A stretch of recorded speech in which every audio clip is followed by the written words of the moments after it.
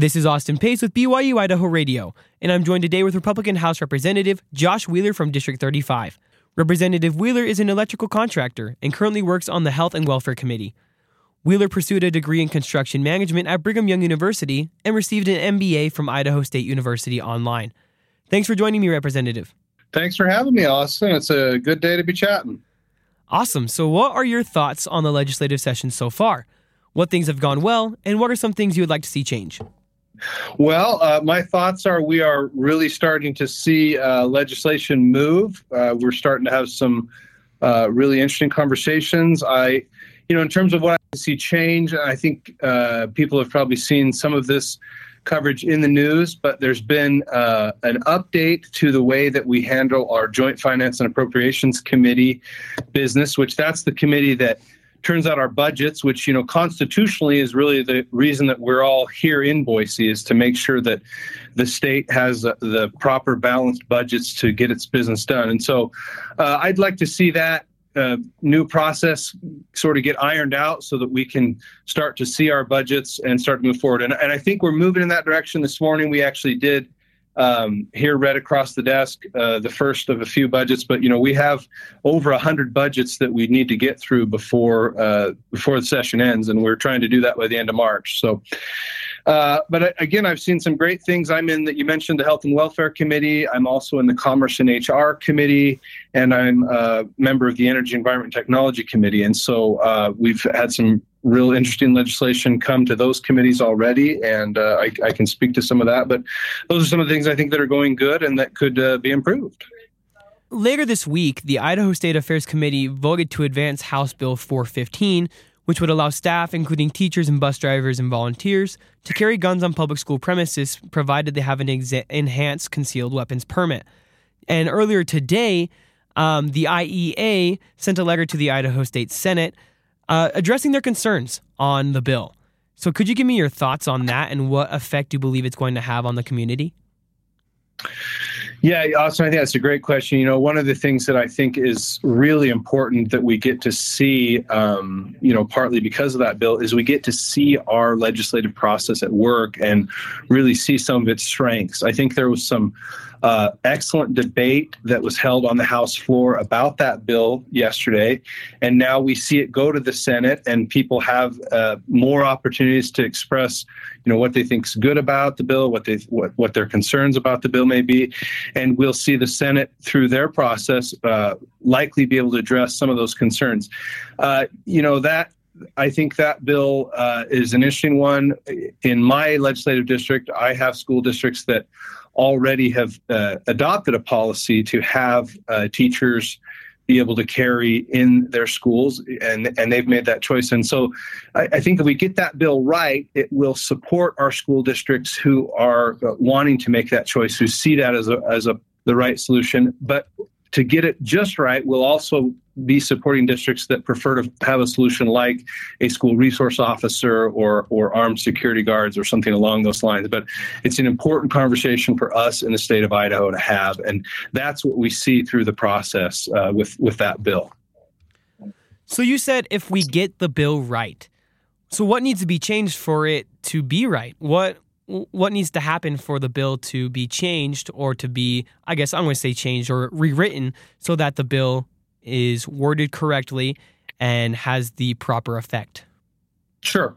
Yeah, and when I say get it right, what I mean, getting through the process in both houses and getting the governor's either signature or veto on it, I think that's really what I mean by get it right. But some of the concerns I heard addressed yesterday in the House debate was really this question of the local control and making sure that our local school districts can, supplement training, for those individuals who choose to be concealed carriers in their facilities. I think those are a couple of the main points that we just need to fine tune as it goes through the legislative process. So I'd also like to talk a little bit about House Bill 381. That relates to preborn children. The bill is meant to revise the terminology on current terms with relation to preborn children. So could you tell me a little bit about House Bill 381 and what you believe the intention of the bill is and what effect it would have on the citizens of Idaho?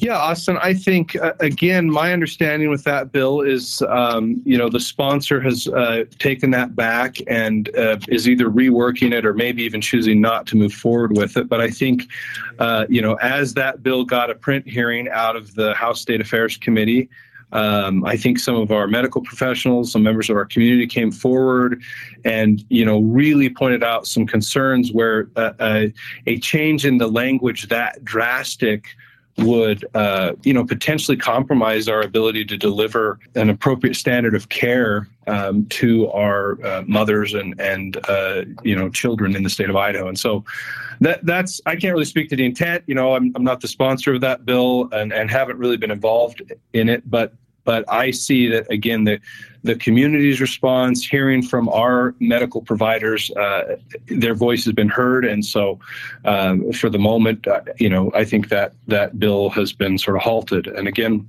part of the process, it's important that we are able to have that kind of input and feedback. So it seems like there's a general idea of definitions to words. Tomorrow, there's going to be a hearing about a bill that will redefine the definitions of sex and gender. What's going on with these definitions? I guess what's the push to try to change these definitions, and what is the government trying to do to get these definitions right? Yeah, Austin, I think just as we see, as our communities grow, just as we see the English language itself do, and the reason that it's important that we have a citizen legislature, the reason that it's important that we have an engaged citizenry is that, the world is constantly changing. And because of that, sometimes we have to look at law again. We have to look at language again. We have to, make the choice that best supports the will of the people and supports our citizens to, be able to be out there and pursue life, liberty, and happiness, just like we expect from our Constitution. And so I think that's, again, I won't speak to the intent of that type of legislation, but it is important that we're always looking at our laws, that we're always looking at our language, that we're making sure that we support the growth of our communities in every way, whether it's new school facilities or whether it's making sure that we have the language of our law appropriate to support them in their flourishing in Idaho. So on to the next topic. On January 30th, Idaho 4th District Court Judge Scott dismissed Attorney General Raul Labrador's lawsuit against the Idaho State Board of Education. So could you tell me a little bit more about Attorney General Labrador's initial lawsuit and your thoughts on the dismissal of the lawsuit? Yeah, I guess that's a great two-part question. I would say that my thoughts on that initial lawsuit, one of the things that's, I think, very important in our democratic republic is transparency, government transparency specifically, right? That's why we have open meeting laws. It's why we have, the ability to make public records requests. It's why we try to make sure that our elected officials are held accountable, especially every couple of years at the polling booth, right? But I think it was really important that we make sure that the transaction that was happening there with the University of Idaho and the purchase of the University of Phoenix, that it was done with appropriate levels of transparency and that it's for the best of the Idaho taxpayer and the students of Idaho, et cetera. And so I think that was obviously the impetus behind that initial suit. And frankly, the second part of your question there is how I feel about the dismissal.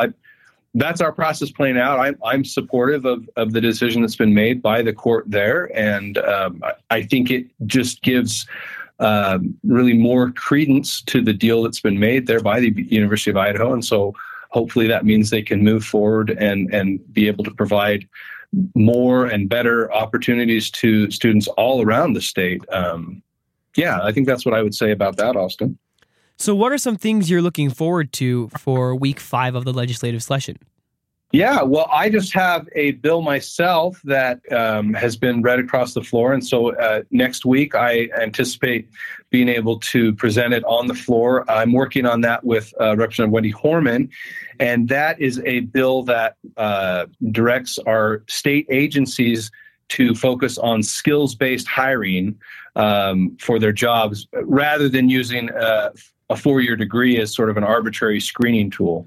And so I'm pretty enthusiastic about that bill. I think it means that we will see more opportunities, or what I should say is we will see a wider hiring pool for things like IT jobs, administrative jobs, and then, of course, any of our career technical jobs that we need in our state agencies, whether it's a mechanic, electrical or building inspector, or engineering technician.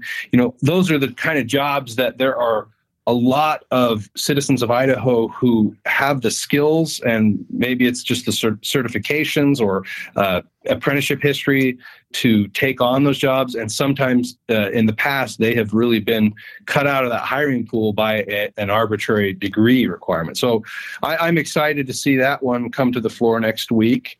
I myself am also working on a bill to provide a path for internationally trained physicians who have immigrated legally to the United States and want to practice in Idaho. We're going to try to create a provisional 3-year license for them to be able to practice under the supervision of an Idaho physician.